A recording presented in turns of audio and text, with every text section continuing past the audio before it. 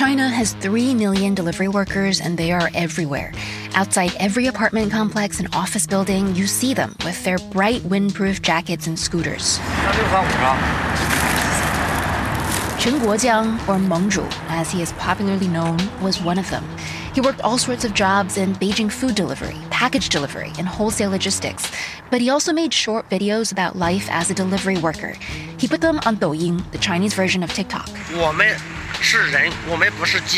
He says in this video, delivery workers are people, not robots, but delivery platforms treat us like cogs in the machine. So he tried to organize delivery workers, one of China's fastest growing groups of gig workers. Here he is in a podcast interview last September about how he was detained for a month for trying to set up a strike. He says they can do everything to arrest you, fix you with a criminal charge, sentence you to years in prison, and you change nothing. So do other delivery workers still dare to complain? Well, I dare. And then, as big annual political meetings kicked off in Beijing this February, he simply disappeared. He says, "My son's disappeared. I haven't been able to reach him by phone." He then brings out a police notice. He tells us that 3 officers from Beijing came all the way to Bijie to give him a notice, saying his son was detained for, quote, picking quarrels and provoking troubles. That's a catch-all crime commonly used to detain both petty criminals and political activists. But Meng Zhu's case is being handled with high-level secrecy. When Meng Zhu's friends raised nearly $20,000 to cover lawyer fees, China's state security quickly contacted them, warning them not to help Meng Zhu. Eli Friedman is a professor at Cornell University who studies labor activism in China. He says Meng Zhu tread into dangerous political territory by effectively acting as a union organizer.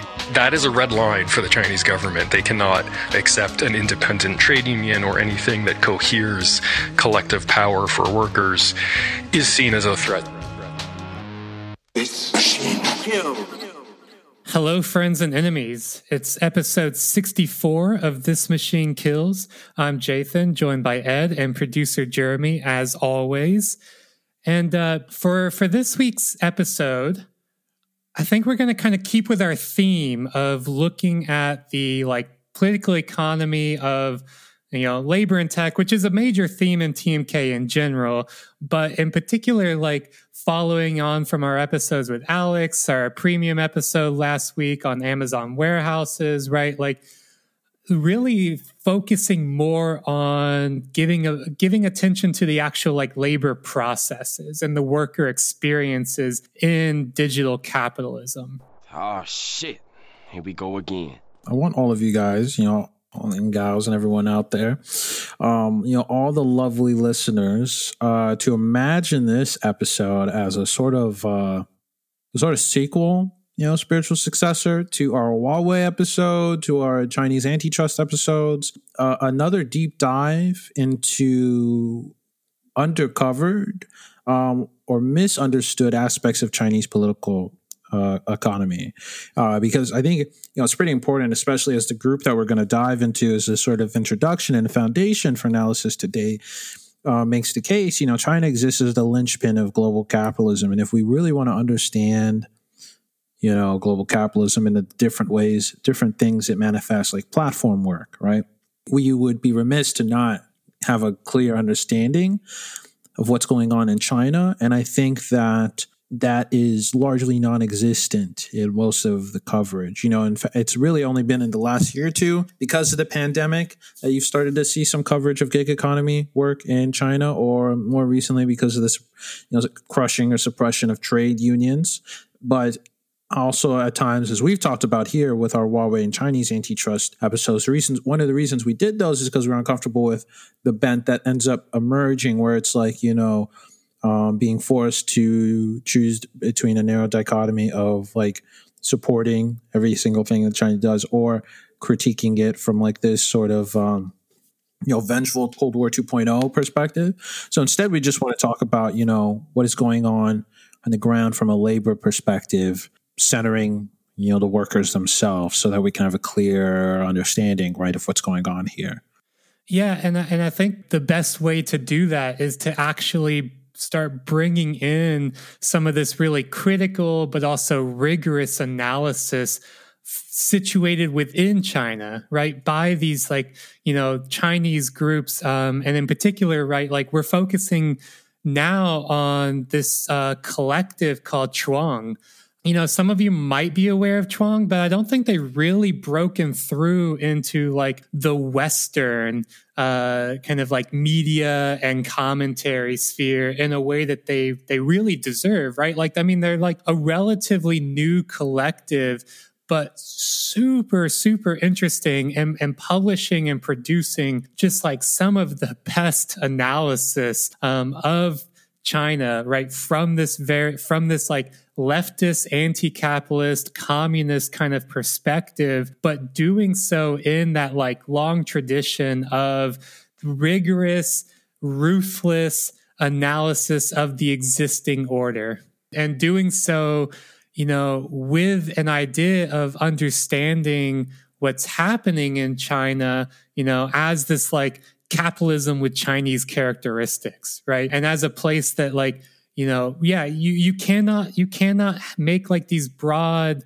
gesturing generalizations about, but instead you have to understand the processes, both on the ground with labor, the experiences of work, but also in like a broader kind of structural sense. And I think Chuang is doing that in a way that like nobody else is doing right now. Right. And I think one really interesting place to look at first is with the opening editorial for their first issue, right? Where they do what they end up also doing in the next issue, editorial, but they try to look first to the past. They try to offer an explanation for some tradition or some practice that gives insight into a metaphor or a frame of analysis that it might be useful when looking at China today, right? So they open up with looking back at the Qing dynasty, specifically this practice that, when translated is known as transporting a corpse over 1,000 li, right? And this is, there's a practice where, you had at the time in the, in the waning days of this dynasty, massive peasant migration to port cities where, workers would be engaged in really grueling labor. And if they were to die in the port city, then they would be shipped back home. But to get them back home, families would have to spend all of their remittances. I can never pronounce this word. Remittances. Remittances.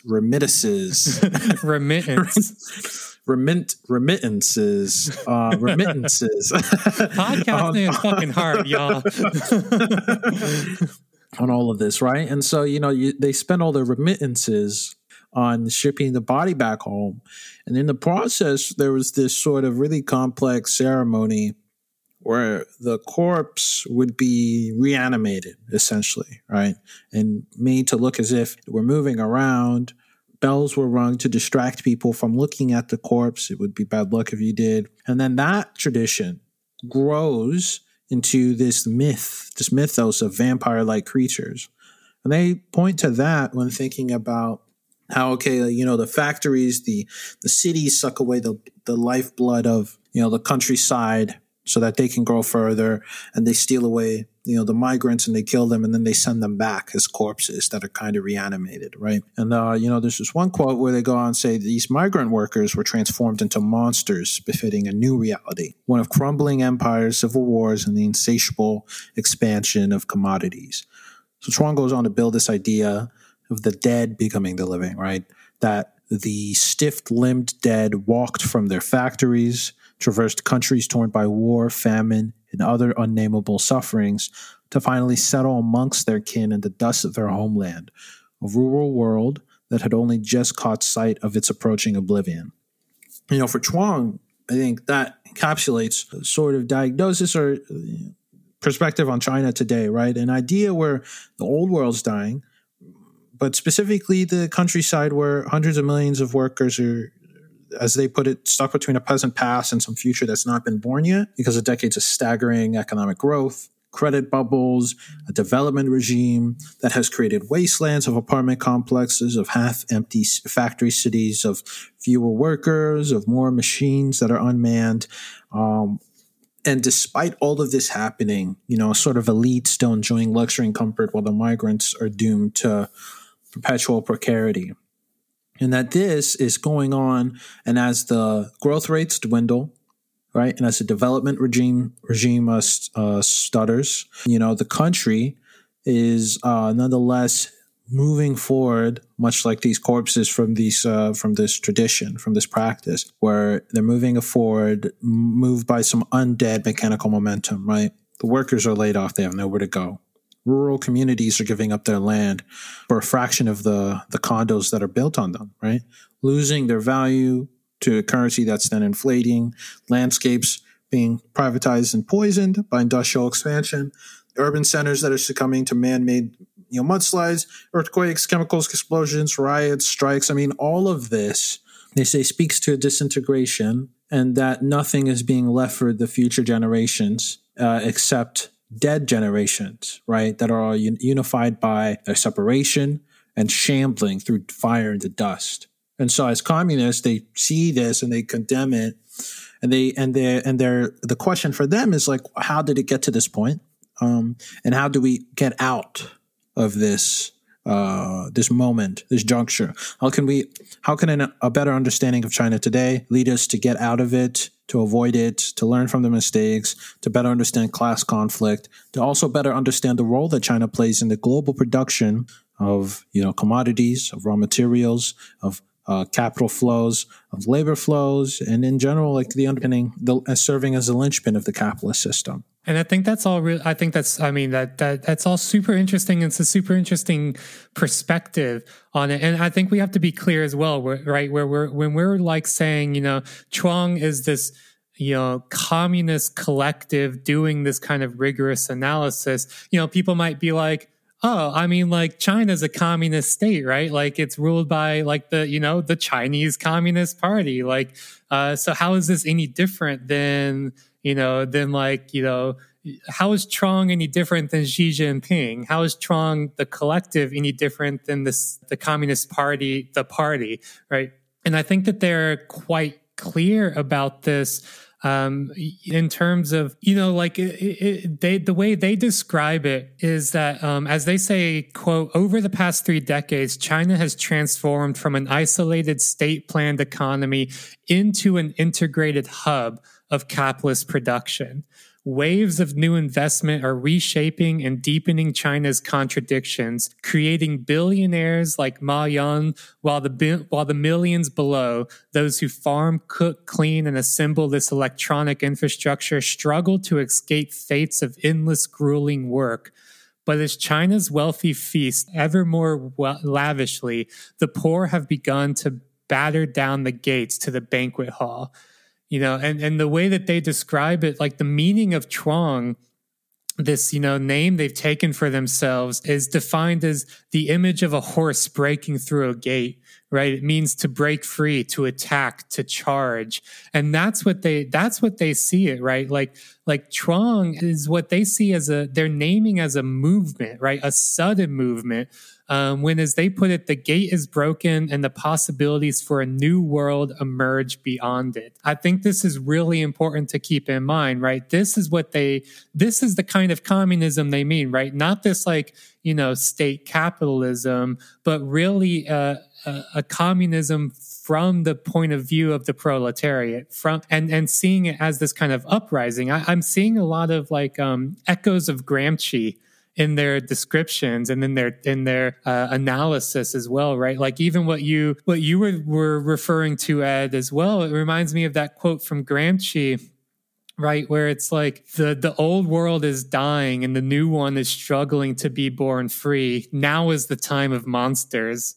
Shout out to Aaron Thorpe. And I think that's what Chuang is saying as well. Right now, the new world is struggling to break free. It is struggling to emerge. And now is the time of monsters. And the question is, what do we do about it, right? What do we do about it? And I think that their purpose, their motivation, but also the analysis they're laying out here is that the proletariat and the peasants are unrestful. Like they're restless. They're beginning to be unruly. And because of that, the wealthy bourgeois class is having to crack down even more. This links back as well, like the way that we describe the Amazon warehouses. I think there's a lot of connections going on here.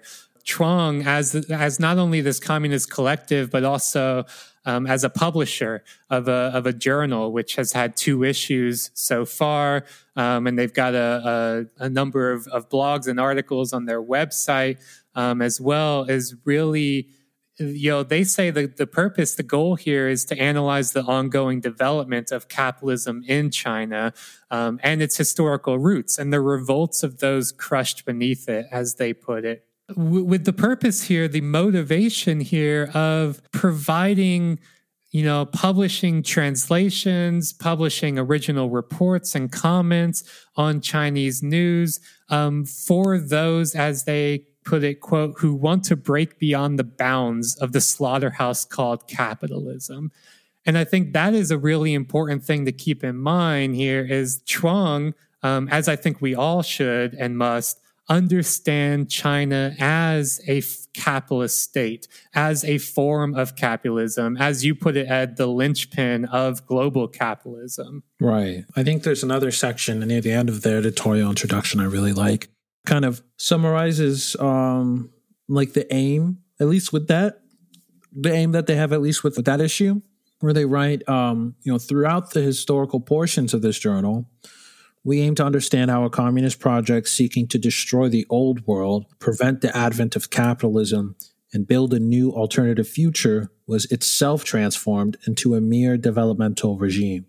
This experiment emerged and evolved under a particular political horizon inherited from both the European workers' movement and the region's own history as a millennial peasant revolt. When this horizon ultimately closed, it did so not due to a loss of faith, a factional shift, or some sort of moral betrayal, but because its conditions had changed.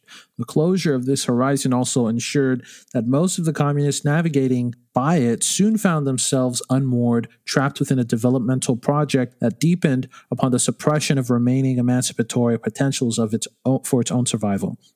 Others were rendered into obsolete sects, obsessed with the worship of long-lost revolutions. Today, being communist means accepting the reality of these failures, but also recognizing that this old horizon has disappeared in its entirety, while a new one has yet and may never appear. This means that our communism differs in fundamental ways from that of the last century. Nonetheless, like them, we are attempting to navigate out from under a series of crushing contingencies. Weighed down with the dead, this is the beginning of our 1,000 li. And I think this is also an important point in that, something you'll see, I think we also see in debates, is the questioning of whether Chinese communists are actually communists, right? And I think that is not really, productive debate, because at the end of the day, right, it doesn't really matter if Communist Party or communists, but I think that, as Chuang would say, they probably are, or that they certainly, as the political horizons closed, it didn't matter whether or not they were or not. They found themselves trapped inside of a developmental project, right? They found themselves trapped inside of a series of scenarios which forced them to try and fall back to developing China so that someday in the future it might be able to achieve socialism or communism or upend the capitalist system, right? But that's not what they want to do. And that it is that what they want to do is just a radically different project that still adheres to the ideals of socialism, of communism, right? But conflicts with and is not content with what it is right now under the Chinese Communist Party, which they would, label as a developmental project. Yeah, and I think that's exactly right. It has become subsumed into mode of global capitalist development. I mean, we could, have long debates and discussions about the failures of the Chinese Communist Party, of the Soviet Union, right? The forms in which, essentially trying to do capitalism, but better, right? Like a better form of capitalism and calling it communism or calling it Sovietism or whatever. I don't know if that's necessarily the kind of discussion that's productive to have right now. I think what's most interesting for us, especially coming from this Western point of view, but needing to understand what's happening in China and needing to understand what's happening in China from a radical left perspective. And that is where I find a collective and a journal like Chuang so invaluable. I first came across Chuang, and we'll get deeper into in our kind of exploration of their analysis. They published last November a translation of a really long but amazing and detailed and just grueling report on the conditions of the gig economy and gig workers and platform labor in China. But before we get into that, my first introduction to Chuang was this essay that they published in February of 2020, right? I think they've only been around since 2019, but they've already been making just waves with the level of analysis that they've been publishing in their journal is just insane. It's so good, but also it's so detailed and so just rigorous in a way I've not seen really, before, especially not in terms of really understanding the political economy and the material and social conditions situated within China, for West, and it being accessible to a Western audience. But they published this essay in February of 2020, right? Like right on the cusp of COVID becoming recognized as a global pandemic, right on the cusp of, in March, suddenly countries and cities around the world being shuttered into these lockdowns, into a kind of like a mass fear and paranoia of the virus. They published a really fucking long and historical and contemporary essay called Social Contagion, Microbiological Class War in China. And I read that essay as I was entering lockdown into Melbourne, right? As I was trying to come to come to some kind of reckoning and understanding of what was happening. This essay just provides an amazing political economy, historical materialist analysis of pandemics, and of the origins of pandemics, and the consequences of these kind of viruses and what they call this microbiological class war as intimately linked to capitalism, as something that cannot be disentangled from capitalist modes of production. I mean, that was my first introduction to Chuang, and I was sold on it. I was sold on this collective and this journal immediately.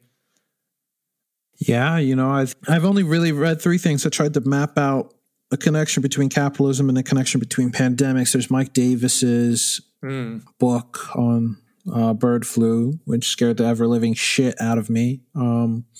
There's an essay I think I read in The Guardian that talked about the connection between capitalist food supply chains and proliferation of pandemics over the past 10 to 15 years, and how it does not really matter what sort of public health controls we have in place. As long as we make food the way that we do, we are going to be ready. We're going to have to deal with this over and over, and it will eventually create like a pandemic or a bug that would be resistant to most of the biotics, not all of them that we have.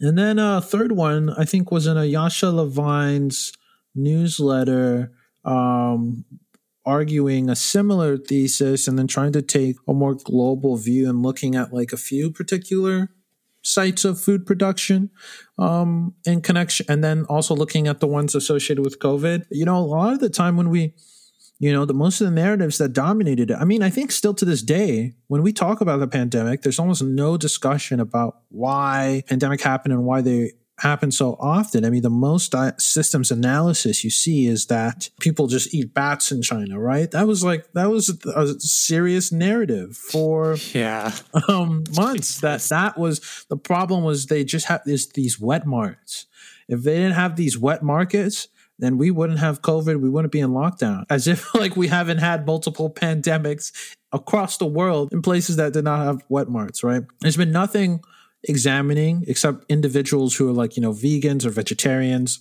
who know about how brutal food production is and saying like there's a connection here. But there hasn't been like a real reckoning with it, right? And instead it's been more kind of seized upon as like China didn't do it right, or like we just happened into it and we tried to do the best that we could do, as is usually the case when like the solution requires that you need to take a close look and examine what's wrong with capitalism.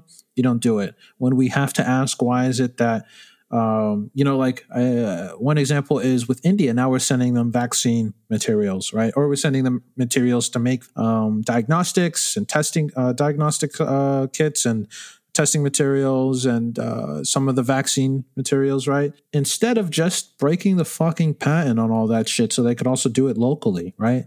So we still have to be in control of it instead of actually just undermining the system in of itself for this crisis. Yeah, I mean, to that point, and right, like, I mean, we've already gone deep into this on our pharma profiteers and vaccine apartheid episode, but yeah, as Jeremy was just pointing out in the chat as well, right? Like, I think just today, Salon had a headline that says Bill Gates says no to sharing vaccine formulas with global poor to end pandemic. Yeah, I'm just not sure that there's a reason to get rid of the patents. We're the reason that they are so successful. Yeah, and I mean, it's like so many people are pointing out, right? It's like, who fucking put you in charge, buddy? Yeah. Like, I don't remember asking you. I'm a boss. I own DOS. Your future is my design. I'm a god on Xbox. Now there's no one to stop me. The world is mine. Linking that up with Chuang's essay on social contagion, right? Like, we have to understand not only the origins of these pandemics, but the non-solutions, right, to these pandemics as a story of capitalism. And I mean, I think before we get even deeper into the fucking like vaccine and IP and pandemic shit again, right? We've covered that. We've covered that. The whole point here, I think the kind of analysis and the range of topics that Chuang is covering, and the way that they're going about it is not only really impressive, but really important. And I think that, I think this will be, we're kind of laying a foundation here right now of, I think Chuang will be a source that we go back to again and again, and something that we, I think, need to take it upon ourselves and are taking it upon ourselves here at TMK, and I hope others do as well, of being like, this is something that we as leftists need to pay attention to. I'm thinking of Chuang as well in this like lineage of these, kind of like communist, radical leftist collectives like, EndNotes, right? We've talked about EndNotes, like the Invisible Committee, right? Like Salvage, right, which is another magazine that's was founded by like China Miéville and a bunch of other really great UK-based, communist, writers and thinkers and intellectuals and so on. I'm thinking about Chuang needs to be in that lineage and in terms of like the level of attention and seriousness that is granted to the kind of theory and analysis that they produce.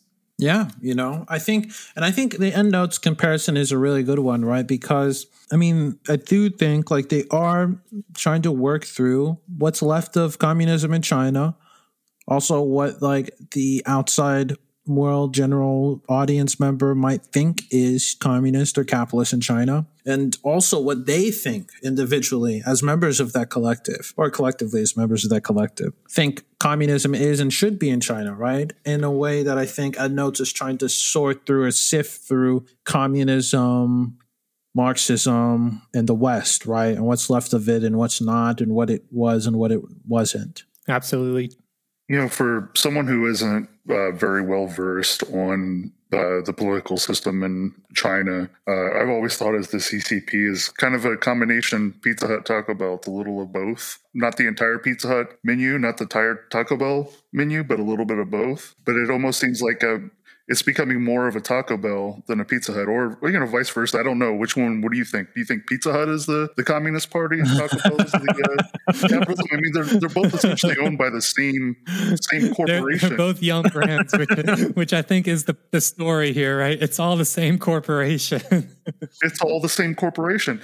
I've never even thought I'm just an idiot. I've never even thought about that. I always just assumed it was just, it never clicked in my head until just now that, no shit, idiot. Of course, Pizza Hut and Taco Bell are owned by the same company. What company would let two different brands sit in one roof? I don't remember when it was, but I want to say it was recently, like sometime in the past 10 years, but there was a big, kind of like a smear campaign online where people were saying that Taco Bell and Pizza Hut and Yum is a Chinese-owned company.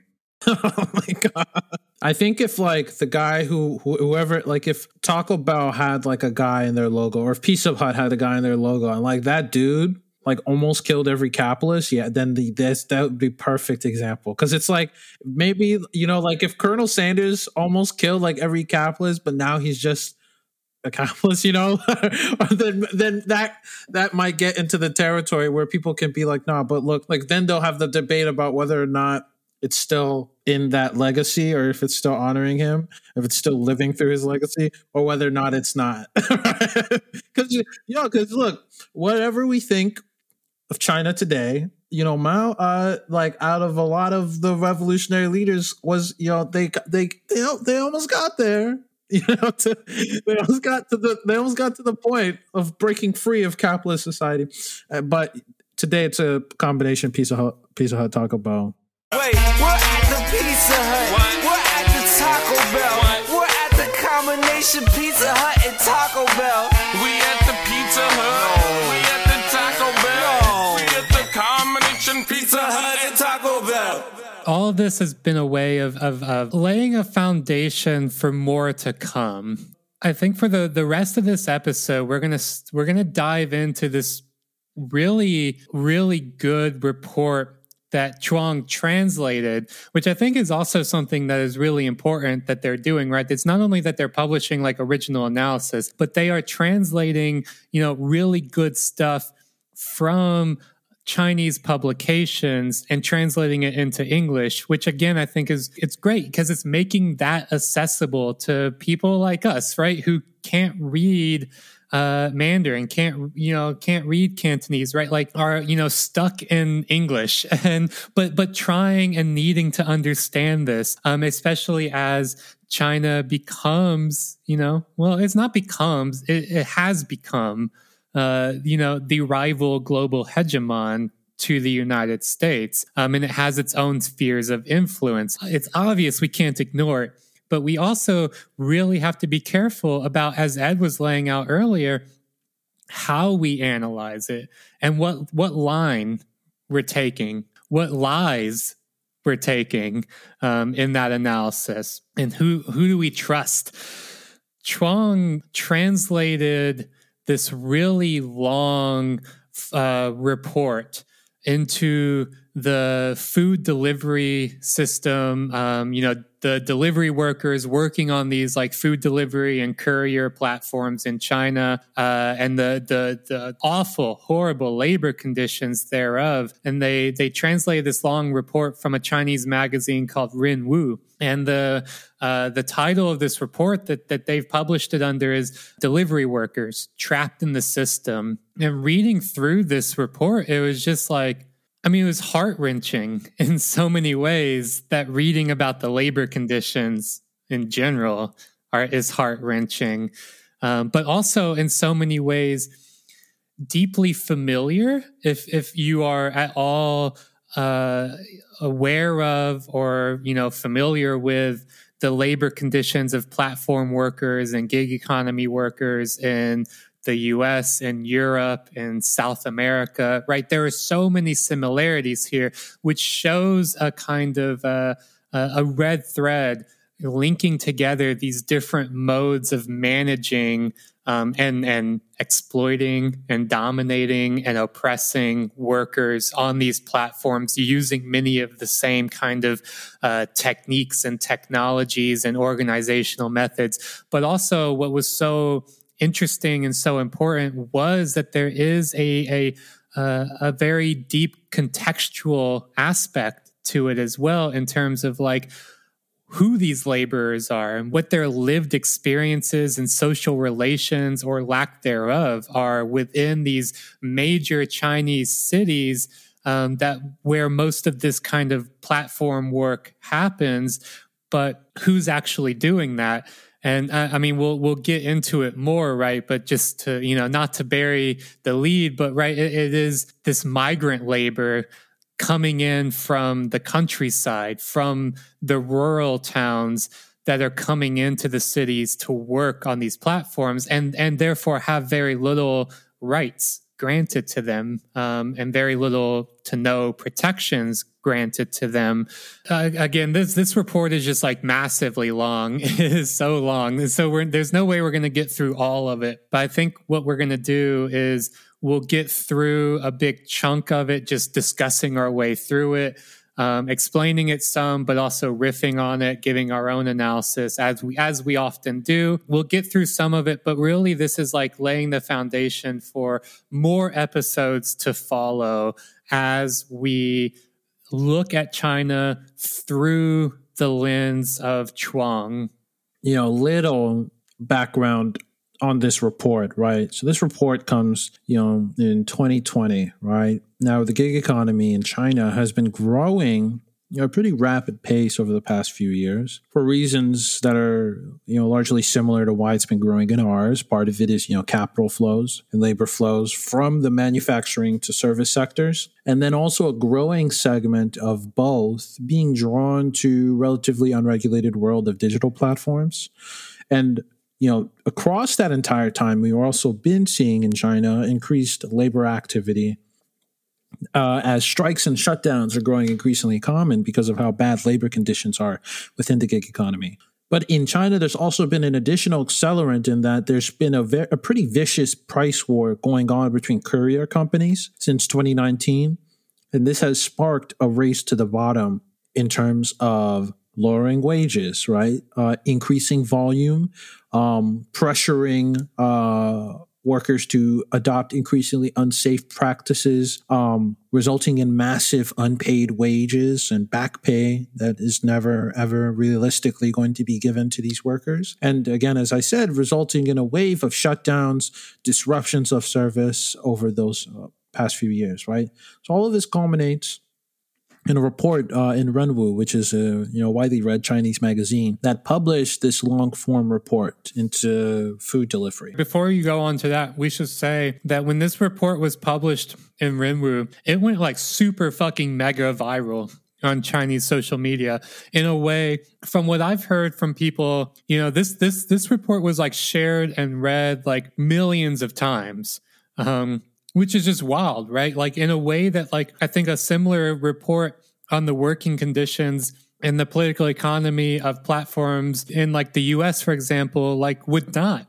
And this report is not short. It's like fucking like 20 to 25,000 words. It's fucking long. And for it to go mega viral like that, I mean, I think that really speaks to not only how good the report is, but also just how much people relate to this, and they know this is happening. Yeah, it was viewed like 3.16 million times on the original link on Weibo alone, right? That is insane. That is a ridiculous coverage for a long form article, all right? Long form article. I mean, one thing I always think that blows my mind is how, the New York Times bestseller list considers something a bestseller if it's 10,000 copies or more. Right? That's all, 10,000, right? I know that doesn't easily translate over to these reports, but I mean, some of these fucking reports are as long as books, man. Mm-hmm. Like, and 3 million views. Yeah, it's hard to overstate also like how much of an awareness there is of this issue, and how much of a conversation this article itself sparked, spawning a wave of coverage that came after it, following it, trying to follow up with it and develop the points that it made, right? You know, this report goes into a wide range of things in a way that I think also other reports here don't have the sort of space to go into, right? There are sections that deal with why couriers are given more demanding work and the consequences of that. You'll see, you know, the return of our favorite agent inside of the gig economy, the algorithmic overseers, that for some reason, we're not entirely sure of. For some reason, they seem to be in every single platform and part of every single platform work operation that you see. You know, Can't figure out like why these algorithmic overseers are just fucking global. Why are they everywhere? Probably a coincidence, right? Yeah, just coincidence. It's deterministic. It's because they're the best possible technology. Right. Exactly. You'll also see in this, you know, this report, as we go over in this and other episodes, you'll be familiar with the way that risk, namely safety, are externalized or obscured, right? And the way in which couriers are made invisible and turned into delivery infrastructure, not delivery people, right? They are thought of as just inanimate, intangible, taken for granted, and the human cost is not really taken into account. You know, right, because they are dehumanized, and so whatever costs they bear are by definition not human cost. Mm-hmm. Exactly. You know, a lot of people are trained to not think of delivery people as people, right? Or they think of them as workers, but not quite workers deserving human status. And, you know, this is kind of built up in another section they have called Heavy Rain, which we'll be able to get to. And that talks about, you know, how shitty these algorithmic systems are. You know, they are hailed as like pinnacles of development of technological prowess. But all it takes is a heavy rainstorm to fuck all of that up and to require human intervention, and like really strict human intervention that is callous to the actual individual cost and burdens being placed on these couriers, right? And then there are other sections. There's navigation as one section, a pretty big section that talks about how these algorithmic systems push people to, you know, extraordinary productive heights, but again at immense cost that is externalized and kept out of sight by invisibilizing the workers, right? You can do over 2 years, workers can go from doing 3 kilometers in an hour or 2 kilometers in an hour to 2 kilometers in 30 minutes because the navigation system encourages you to drive or ride against traffic, you know, and that's just how it is. Games dives into the gamification of the wages, how independence and flexibility emerge, as they do here, as justifications for exploiting the workers, or for convincing them to play into these games where they compete against each other themselves. Going on that as well, just like, again, the emergence and consistency of these same like key concepts of independence or entrepreneurialism and flexibility. There is a way in which, you know, the knowledge transfer and the ideological transfer and the technology transfer of these capitalist innovations and modes of production is global. Right? Like they learn from each other, right? Like companies like Uber and Lyft and Deliveroo learn from and work with these Chinese companies, right? Like Aleme or Maiton, right? Like there's connection, there's coordination here. You know, we joked earlier, oh, it's just coincidence. It's not a coincidence, right? It's absolutely not a coincidence. We lied, sorry. But it's absolutely not a coincidence at all. What it is a mass coordination and knowledge sharing amongst different capitalists. We are constantly told that capitalism is a story of competition.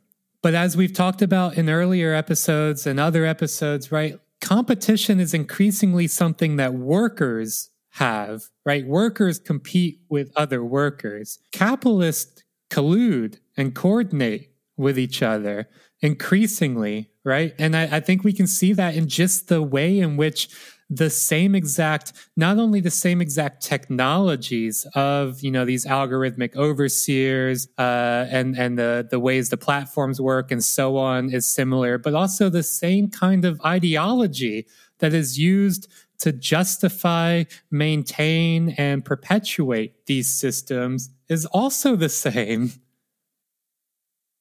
What is it in China? There's like a duopoly with the app services. I know in the United States there's something like 8 or 9 various ones, kind of like, but they're all led by like Uber, DoorDash. I know there's some local ones scattered around all over like smaller areas, but it seems like they all are taking like pointers from what's going on in China, like lowering the amount of money that drivers earn per delivery, penalizing drivers if, say, you go to pick up food from a place and the food isn't ready, so the drivers get penalized. So there's more of an emphasis for them to like hurry up and get these orders done. Deliveroo and Uber and stuff like that to take pointers for what's going on in China is going to set a dangerous precedent in the United States as well.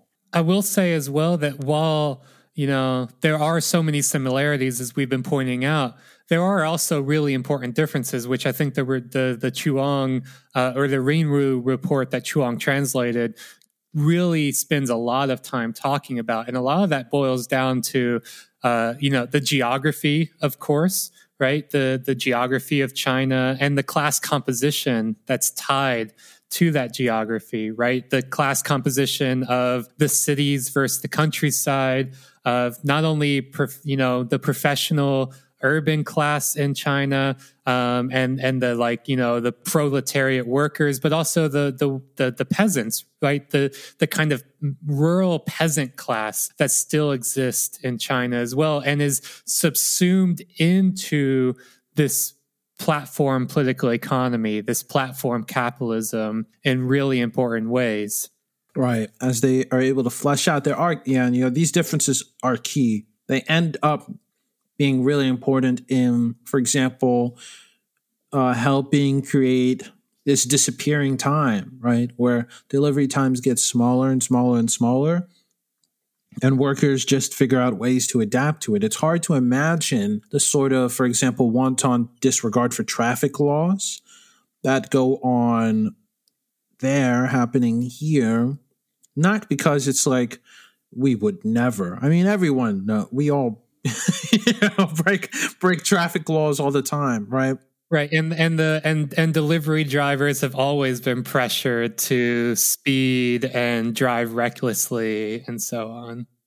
But it is hard to imagine that the pressures that exist because of how in some areas the digital platforms are less regulated than even here. Or when they are less regulated, there is support from the legal framework or from the regulatory regime that you don't see here, even though there is collaboration between the state and these companies in the United States, right? I think that there are a series of sections, that with titles that I think, resonate, right? Scooters, Smiling Action, 5-star ratings, the final safety net. I mean, these all talk about the ways in which your safety comes secondary and where the companies are able to free themselves of liability, encourage people to perform acts of emotional labor or do fake safety checks or safety actions that just penalize individual drivers who are unlucky enough to get caught doing what they need to do to make these 5-star ratings and these punishing delivery times. I mean, these sections, I think, hammer home how uniquely horrible the situation is in China, but also how the core of it is the same here as it is in other parts of Asia, as it is in Africa, as it is in Latin America, as it is in Europe, as it is in the Middle East, as it is in the United States, North America. There, as everywhere, the law ends up being used as a tool to ensure capital control, right? Instead of capital controls. It is used to ensure that the law and the regulations and the reality of this market or of, the way labor is being, disciplined fits the didactics of capital first and foremost, right? And I think all that closes out in the final section where they just talk about how, they even look at the people who code these systems and they see that these people are trapped and they're enmeshed in an even larger web, right? Because they don't have the capacity to critically engage with and disengage from these exploitative and immoral enterprises. So they keep coding them and codifying them and legitimizing them and building them up and making them impervious to intervention or sabotage or disruption. Meanwhile, they are producing all this data and disrupting the ability of the public to have discussions about owning it, or of discussions about moving away from commodity categorization of data, right? Or of privacy or of regulation of both of those, right? Yeah, and I like this distinction of the law as a tool for capital control instead of capital controls, or control by capital rather than control of capital, and the unevenness in which this is applied as well, right? Like, we talked about in our antitrust episodes on China, and there's a lot more reporting that's happened since then about these like new antitrust laws that are really targeting groups like Alibaba and people like Jack Ma, right? The Chinese state and the central bank and all that is really targeting like these big fintechs with these this harsher antitrust regime. But I think that there's a story here about the unevenness of how the state targets and applies these kinds of regulations to what sectors, what industries, right? I think that there's a reason why companies like Alibaba, why industries like fintech, why people like Jack Ma are being targeted by these state regulations, which we fucking need these state regulations. We should get his ass. You fucking get his ass. We should be taking some inspiration from that. At the same time, the state is not doing that out of some beneficence, right? The state is doing that because these industries and companies and people are threatening the power and the authority of the state. This is also behind the kind of rollout of things like centralized digital currency, right? Provides the state with more authority, and they rapidly clamp down on companies and industries and people that threaten that authority, that fly in the face of it, right? Someone like Jack Ma that stands up and gets a little bit too, beats his chest a little bit too hard, gets a little bit too uppity, and they put his ass down. Right. But I think that there's the unevenness here as well, is the way in which, as this report lays out, as we'll get into in this episode, but also in future episodes, because we're already running up on the hour mark here. No, this is just set up. Yeah, no, this is all set up. This is all set up. You guys are along for the ride. But there's an unevenness here in the ways in which the state is not doing any of that with these platforms, right? Is letting the platforms just flagrantly disregard the law, while also putting all the risk and the consequences of that flagrant disregard of the law and public safety and worker safety and so on onto the workers themselves, right? They are the ones that are punished, right? It's not the algorithms that demand traffic violations that, as Jeremy threw in the chat, right? It's not these platforms and these apps that give their drivers walking directions in order to encourage the drivers to ride their mopeds on the sidewalk and against the traffic, right? They're not the ones that have the law on them. They're not the ones that the cops are busting down their door or giving them fines or whatever. It's the workers who get caught doing it who are punished, right? The problem here is you got caught, right? The problem is not the app that's telling you to do it. The problem is you got fucking caught, and you have to deal with that. And so I think that is a really important point here, is that there's an unevenness of how the law is applied in some circumstances to allow capital to have control, and in other circumstances to put control on capital. And that unevenness is a major problem, and it raises questions of power and interest, right? It's whose interests are really cared about here, whose power really has to be maintained here. And we see over and over and over again, it's not the working class, it's not the riders, it's not the drivers, it's not the proletariat or the peasants or whatever you want to say, right? Those are not the people. And I think that is something that Chuang points out really, really well in their kind of overarching mission as well, when they talk about how the wealthy are, feasting lavishly, and there is a partnership between the wealthy capital and the powerful state. And as long as that partnership is maintained and nobody gets a little bit ahead of the other, then they can join hands together in their mutual exploitation and oppression of everybody else.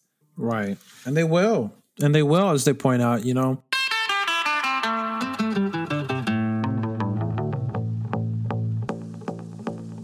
Chuang, in its separate commentary on this, points out that, labor in the gig economy, a little bit more concretely, strikes by the food delivery riders, and they're called riders here. I should clarify, couriers are called riders, but a good mental note to have listening to this is when you're delivering packages, there's no rider other than the courier. So rider, courier, same thing, right? So strikes by food delivery riders, right, between 2017 and 2019, they went from 10 in 2017 to at least 45 in 2019 in China alone, right? And this is the story, as you listening to TMK know, this is the story globally, right? Couriers, gig workers, they've been engaged in protests and strikes and shutdowns and work stoppages and all sorts of labor actions for years, calling for better working conditions, right? I think that there's been a lot of really great reporting on this. Specifically, Rest of the World is a publication I think that's been really good with showing how tech is being resisted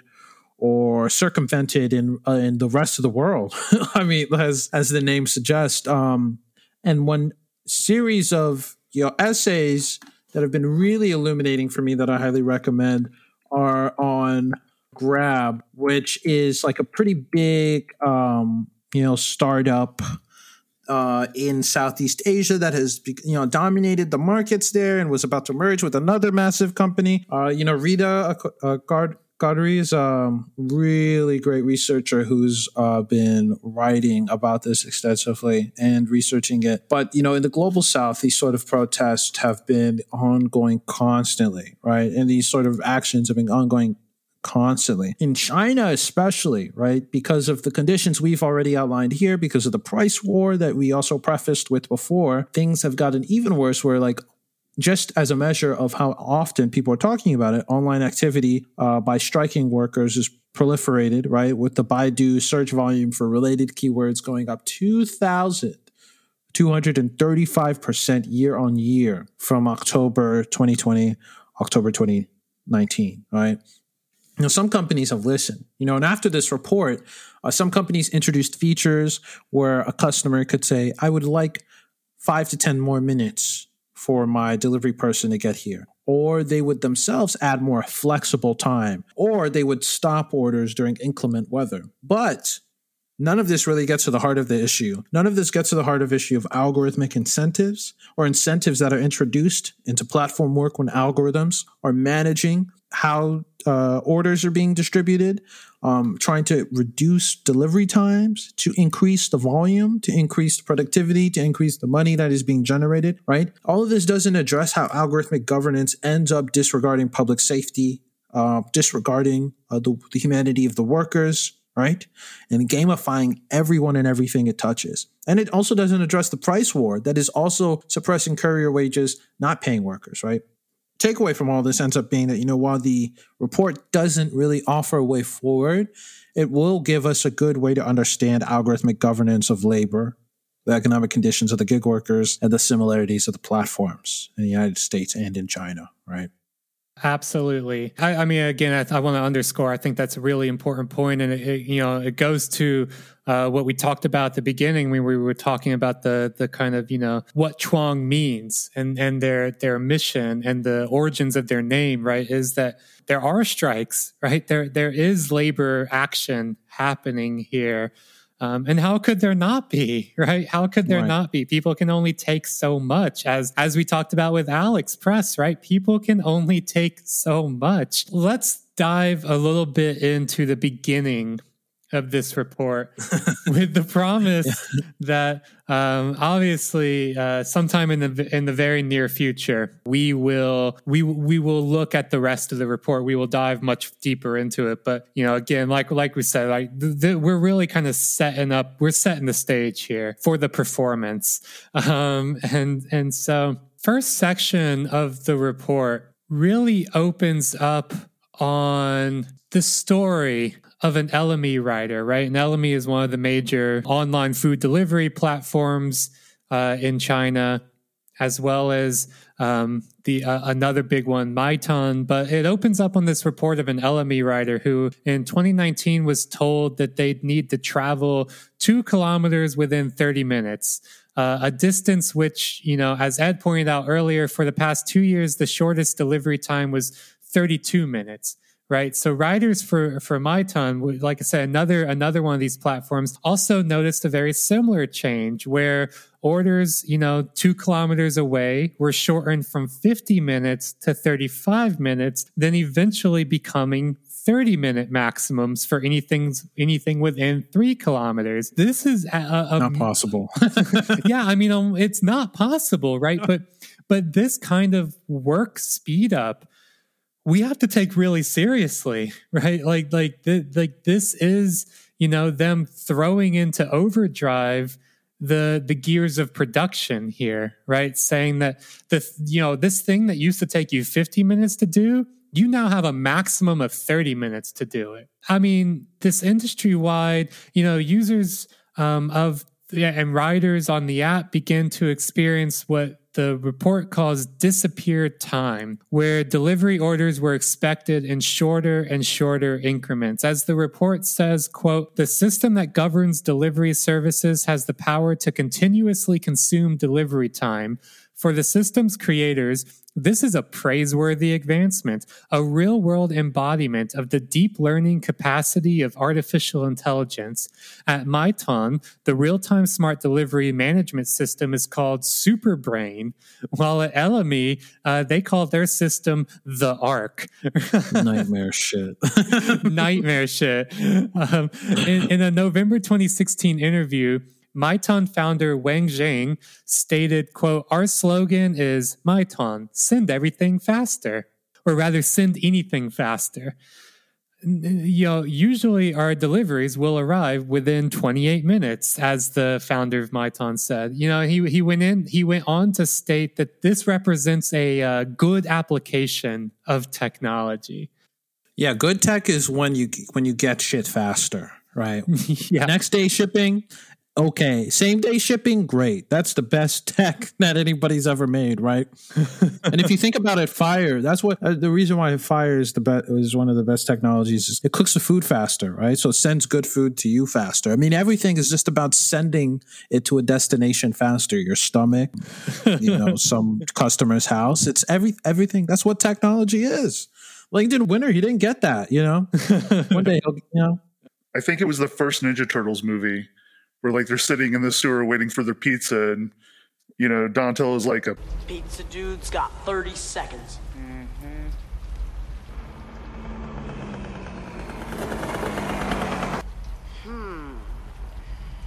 Time's up. $3 off. I can imagine this is just, what's happening with a lot of these apps. But the problem is the Domino's drivers back then weren't getting penalized. They weren't getting money taken off of their delivery for not making delivery times. And that's what happens with a lot of those Chinese delivery apps. See how capitalism progresses? It made the mistake back then of not punishing them. And now that it punishes them, now they can do it. Now they have the chops to do it, That's right. And instead it was, a manager sitting there being like, "Hey man, you gotta go faster. I'm getting angry calls." But now because of technology, you got an algorithm that's just automatically set in the pace, right? Good thing it's not Nostra Costa, or was it Nostra Costa Pizza from Snow Crash, where if you don't make the delivery in time, they send Uncle Enzo to come slice you with a razor. That's just around the corner, dude. That's just around the corner. We're careening off the road right into Snow Crash. That's what's happening here. It's just like the Friedman children wanted, David Friedman, in his little seasetting city. That's exactly what he wanted.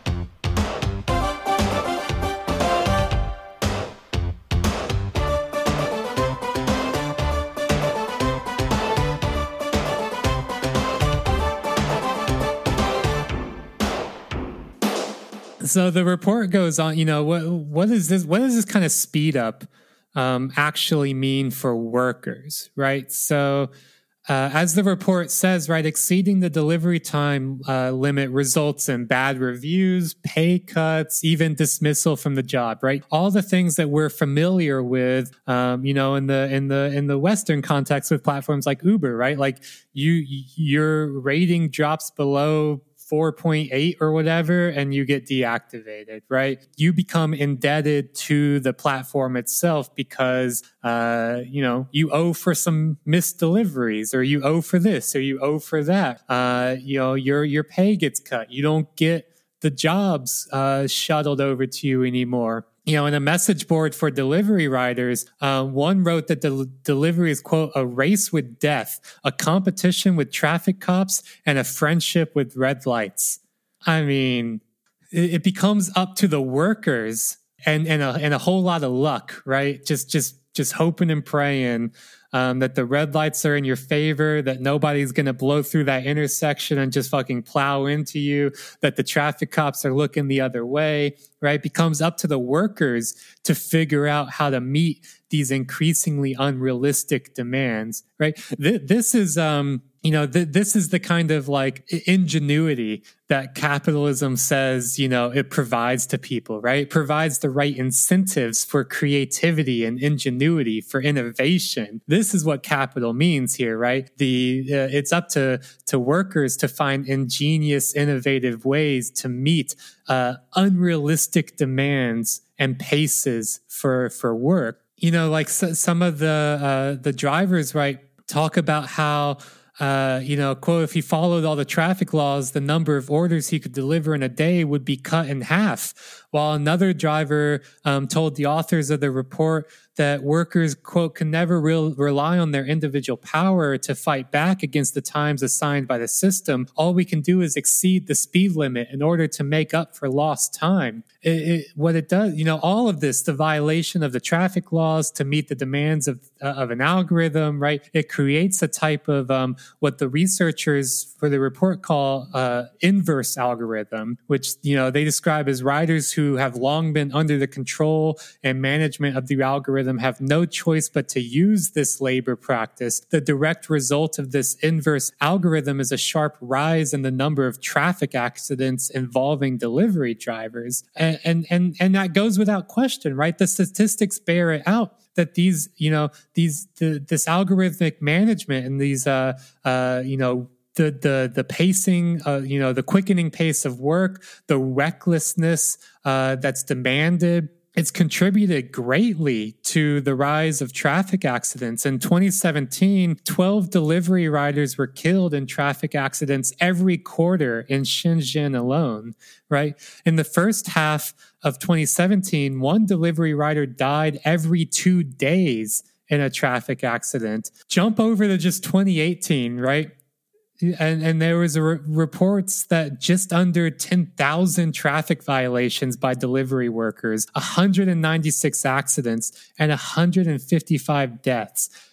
Every single day there's a courier that violates a traffic law or was involved in an accident. And that's not unintended or unpredicted or unforeseen consequence here. This is purposeful. This is predictable. Right? We know that this is what's going to happen when this is the pace of work that's demanded. One particularly harrowing story, right, to close out this section, following one specific rider, right, that the interviewers were able to talk to. So the report, reads, scooter wrecks happen far too often, but the main question is whether or not the food spills and not the injuries to the riders. Zhu Dai told us that when he was delivering orders, he saw countless roadway accidents. Usually, though, he would not stop because his own deliveries could not wait. Meituan rider Wei Lai experienced something similar to that of Zhu Dai. One afternoon, this spring, Wei Lai and another rider wearing the same color clothing as him were stopped at an intersection waiting for the light to change. There were only a few seconds before that light turned green, but the other rider darted into the intersection. At the same time, a fast-moving bus sped through, and the rider and his scooter went flying. he died on the spot. Wei Lai said that he saw the badly mangled body in the middle of the road, but he did not stop at all. His own order was late. At that time, another order came in, and the familiar female voice of the app's delivery assistant chimed in. Order from point A to point B. Please respond after the beep to accept. I mean, that harrowing barely approaches the right emotion for that, right? Do we love capitalism or do we love it? It demands death, right? It demands sacrifice. Blood for the blood god and skulls for the skull throne. That's right. I think that's the question we have to ask here, right? None of this is worth none of this is ever worth the cost. But in this particular system, for these particular purposes, what is the reason? So you get food 5 minutes faster than you would have otherwise? Yeah. And the answer is yes. That is the reason here, right? The metric here is the life of the rider is worthless. The food, the delivery, the time, the pace, that's what's programmed as given more weight in these, in these algorithmic programs of weighting different metrics and variables, right? It does not have space because it's not programmed to consider all of these other factors, the deaths of the riders, the dehumanization that then causes, right? The fact that you can watch one of your fellow workers for these platforms get crushed, careening by a bus, right? Just badly mangled body, as Wei Lai said, right? But you have to keep going. You have to keep moving because your livelihood depends on that hot food getting delivered on time, every time. And it's horrible, right? It's atrocious. But in a broader point as well, what it does is it demands that not only is the company and the algorithm and the whatever dehumanizing the workers, but it demands that other workers dehumanize other workers. It breaks any kind of bond of solidarity, any kind of bond of sympathy, of caring. It's a system that's designed to destroy any of that for the sake of capital. It's really depressing. Extremely. Extremely. There's a video that I saw recently that was put out by Munchies. It was a couple of months ago. That was basically covering the ghost kitchens and the delivery app drivers in China. And it ended that video with interviewing a mother and daughter who twice a week have their mother-daughter time and they order food. And they're talking about how wonderful it is and how much time they get to spend with each other. And then they cut to the guy who delivered their food to them. And he's just basically sitting there eating by himself and scrolling through his phone and looking at, what he's made. And there's no care given for how you're getting the food as long as it gets there. I don't know if the apps in China did the same thing, but with Uber, especially during the pandemic, they want you to bring stuff to people's homes, put it on their doorstep. Or if you're delivering to an apartment building, you have to go into the apartment building and deliver it. And they started doing that with the Chinese drivers, but still having the same time expectations. So instead of having these little outdoor areas where people come and meet them and get their food, there's some where they make them go into the apartment building. And the only consolation they're given for that delivery is maybe an extra 5 minutes to make sure that delivery's done in time, or they get fined or they get money taken off of their earnings. Fucking burn it all down. Just fucking burn it all down, man. Yeah, and the report goes into that as well, that it causes, it causes these interactions between drivers and security guards in these apartment buildings, right? Where the driver is like, I need to get up to this office or I need to get up to this apartment because I have food. It's already late. I have to make my delivery. And the security guard has their own job, right? They're saying, no, you can't pass. I can't let you pass, right? And so it causes these direct conflicts and between different sectors of capital, right? Of the delivery drivers being like, I have to do this. The app is demanding that I do this. The security guard saying, no, my job is to keep people like you out. And so you've got these direct conflicts here, these contradictions in these systems that, systems of control. We got the losers society of control on the one hand, and then we have whoever fucking theorized this magical algorithmic control system that is dominating the lives of workers on the other. They have to conflict. That's right. It's right. It's contradictions every all the way down, and we're just caught in the middle.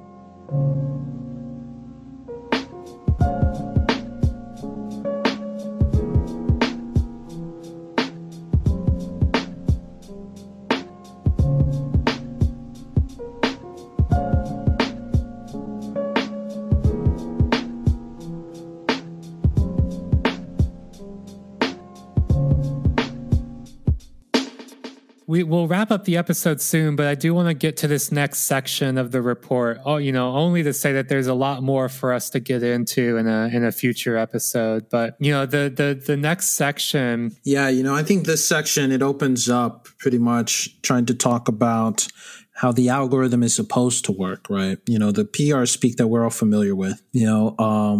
It reads, according to the algorithm's parameters, after a writer has accepted an order, the system will begin looking for an order for the writer to complete. In 2019, at the Global Arts Summit, Wen Shengyo, the senior algorithm expert on the team that developed Meituan's delivery management algorithm, introduced the AI's basic operations. The moment a customer places an order, the system immediately begins looking for its closest rider with the most direct route. After determining which rider to assign the individual order, the system will usually assign a rider a batch of 3 to 5 orders. Each order involves 2 tasks, picking up the food and delivering the food. If a rider is responsible for 5 orders, that entails 10 tasks, and the system will consider 11,000 possible routes. It is possible for the system to simultaneously assign 10,000 orders to 10,000 people in 1 second, with each rider receiving the optimum route for delivery. As we all know, however, the reality is far from that, right? The investigation found that all you needed was heavy rain to shut this shit down. Problem because bad weather is precisely when more orders are made. And in one horrible retelling, there was a worker who remembers how a particularly rainy night saw each rider at a station with over 10 orders at a time, struggling to attach orders to their scooters.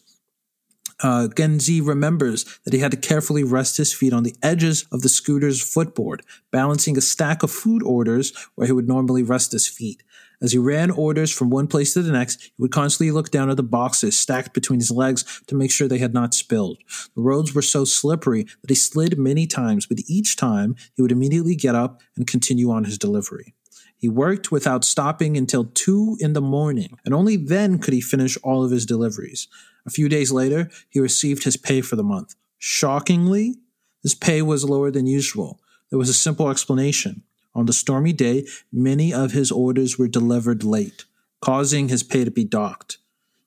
Gengzi was not the only one to have his wages cut. His station supervisor was also penalized. And the station supervisor is an interesting role that does not exist in the Western context, but is a very interesting dynamic that I think unfurls even more of how these algorithmic systems work, or it's more revealing than you would otherwise see in the West, right? Now, delivery stations, I think the best way to think of them are nodes in this entire network where the couriers depart from. They're also assigned orders at these delivery stations, right? And the delivery supervisors, their role is mainly to oversee each delivery to make sure that it's actually going as proceeded, and at times to intervene. And the intervention is the part that we'll talk about in a bit. So one delivery supervisor that they profiled described his role as basically eating data, right? Because of how heavy on numbers it was. For a station, he said, the most important numbers include the orders accepted, the rate of late orders, the rate of bad reviews, and the rate of complaints. Of these, the rate of late orders is the most important because many complaints and bad reviews stem from delayed deliveries. Now, if late orders hit a certain threshold, you start to see that a station's ratings will drop, their cut of delivery fees will drop, and that amounts to a pay cut for the supervisor, for the quality control workers, and other internal management personnel.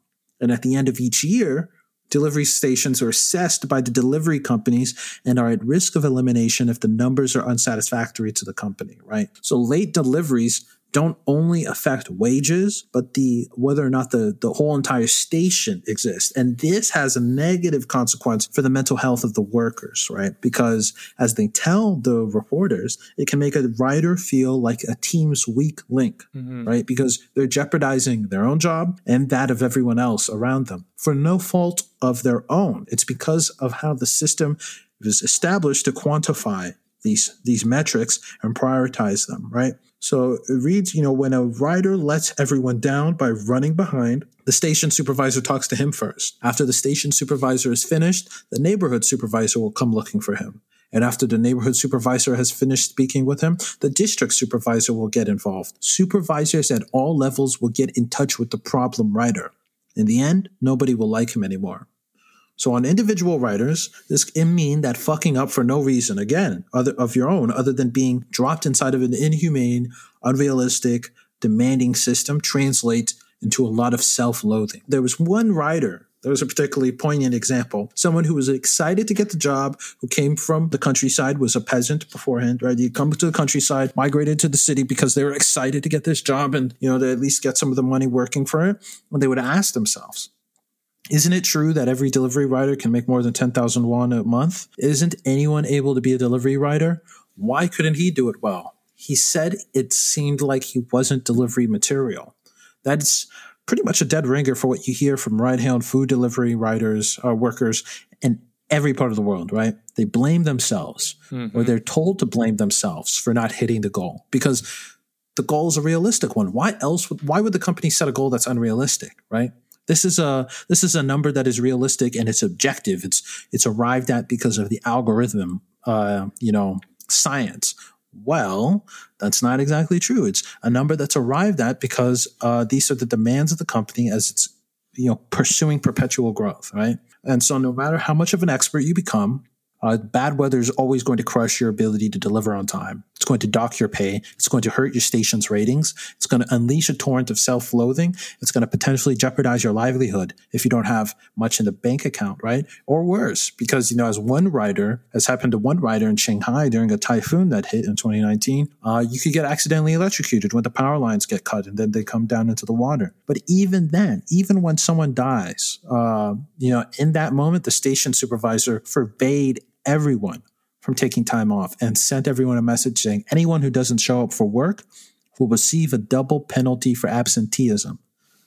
Why? Because the station eats data.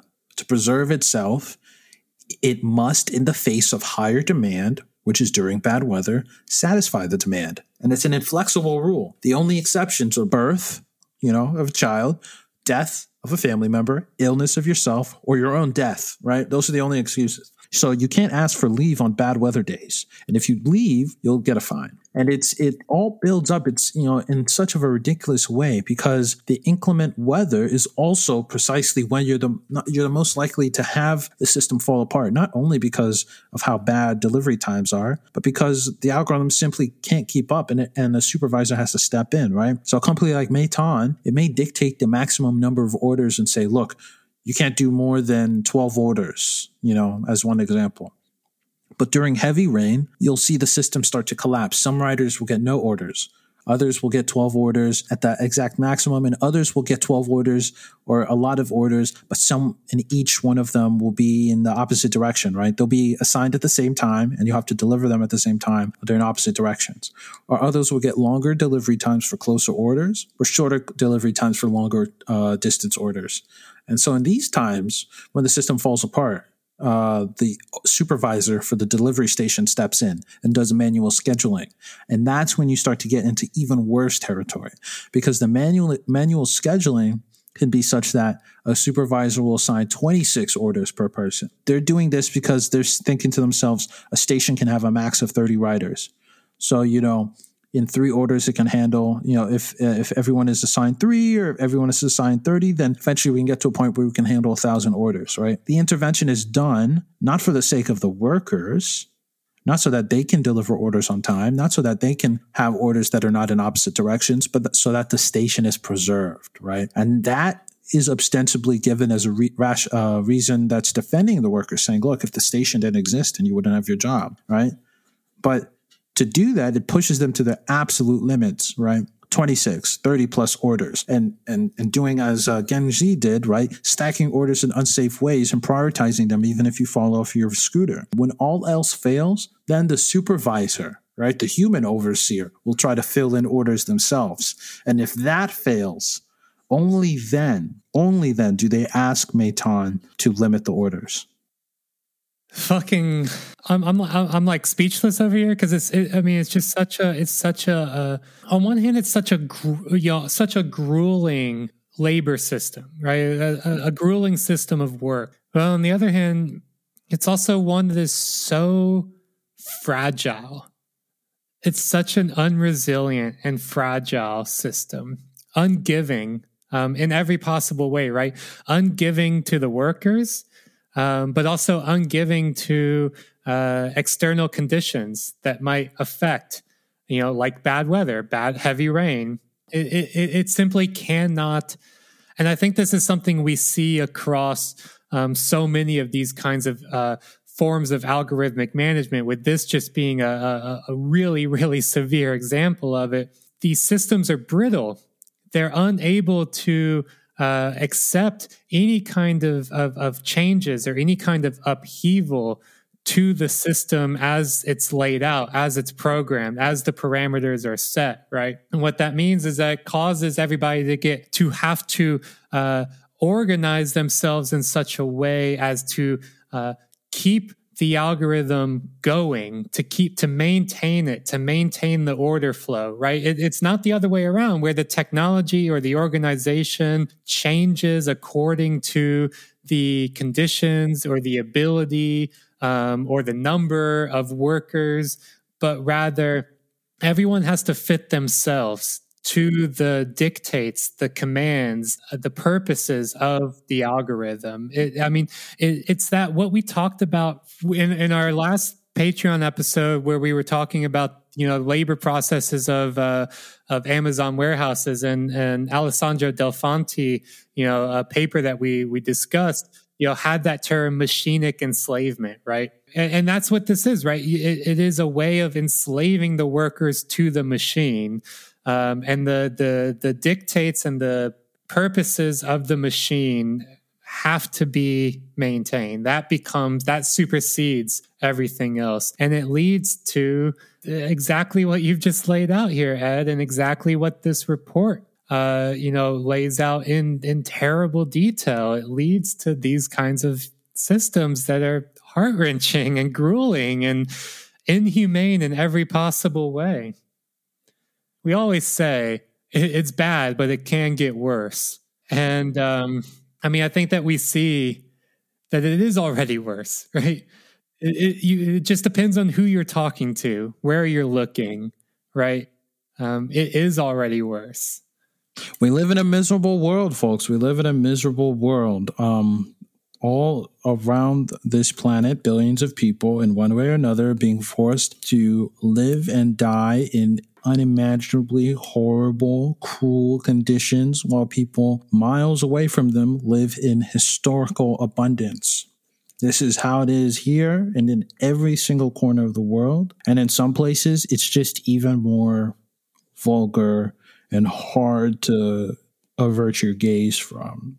Yeah. Like in this instance. And looking at something like these platforms in the service sector, right? Because sometimes the analysis or the critique or whatever is that these people in these places, whether it's, it's the slave labor in the Congo mining the rare earth minerals, or it's the workers in the Foxconn factory, right, putting together your Apple iPhone and your Apple products, right? Like this, these people have to endure this kind of exploitation and slavery and all of that, so that others can have that historic abundance, right? That's fucking awful, right? It's fucking awful, but it does also allow so many people to ignore, right, in this kind of way that the product becomes a fetish, and all of the labor and the inputs into it are alienated, are removed from it. Looking at something like the service sector, like the platform labor and these kinds of grueling conditions that we've just laid out, all in the service of what, right? I think we have to keep asking ourselves that question, all in the service of what? So that some people get their food 5 minutes faster than they otherwise would. That's what it all boils down to. We can say the same thing in the US, right? And I fear so much that companies, that we heap so much criticism and hatred upon, like Uber, for example. And now we just, we hear the working conditions and the experiences of similar kinds of companies in China and how much worse they are. I fear that companies like Uber are looking abroad, looking at China, just drooling, just hoping, praying, wishing they could do that same thing in the US, in Europe, right? In wealthier countries that supposedly have, labor protections, and compared to what we've just heard, do have labor protections, but that comparison is a really fraught comparison, right? It's a comparison of different degrees of dystopia.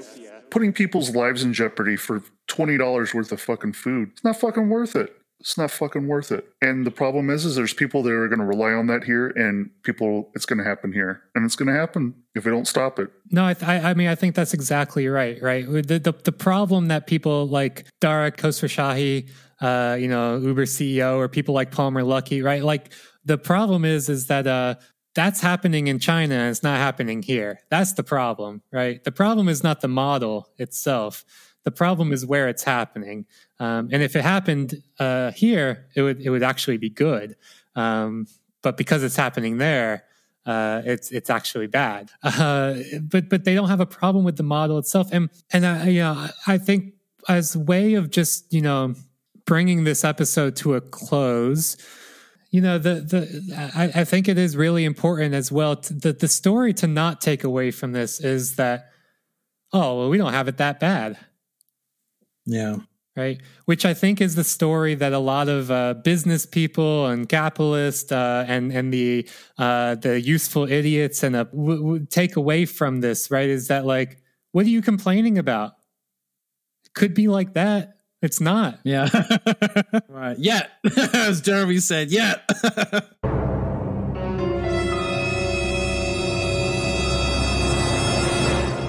The conclusions we have to take from this, and that Chuang is taking, that we all have to take, is not that it could be worse. Count your blessings. Mm-hmm. The conclusion is it should be better. Yes. Hey, that's good. I like that. Thank you. That's a nice way to end the episode for us. It should be better. Don't demand less. Don't expect less. Demand more. That's right. And with that, it should be better. I want to thank everybody for listening to TMK.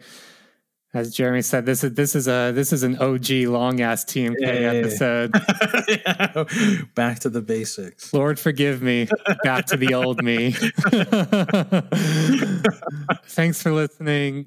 There's so much more to dive into, and we will in future episodes. In this report and more that Chuang puts out, as we try to understand the way that Chuang is, the conditions of capital around the world, right? Through the lens of the labor processes, the working conditions, and the political economic structures and technological systems and all that in those places.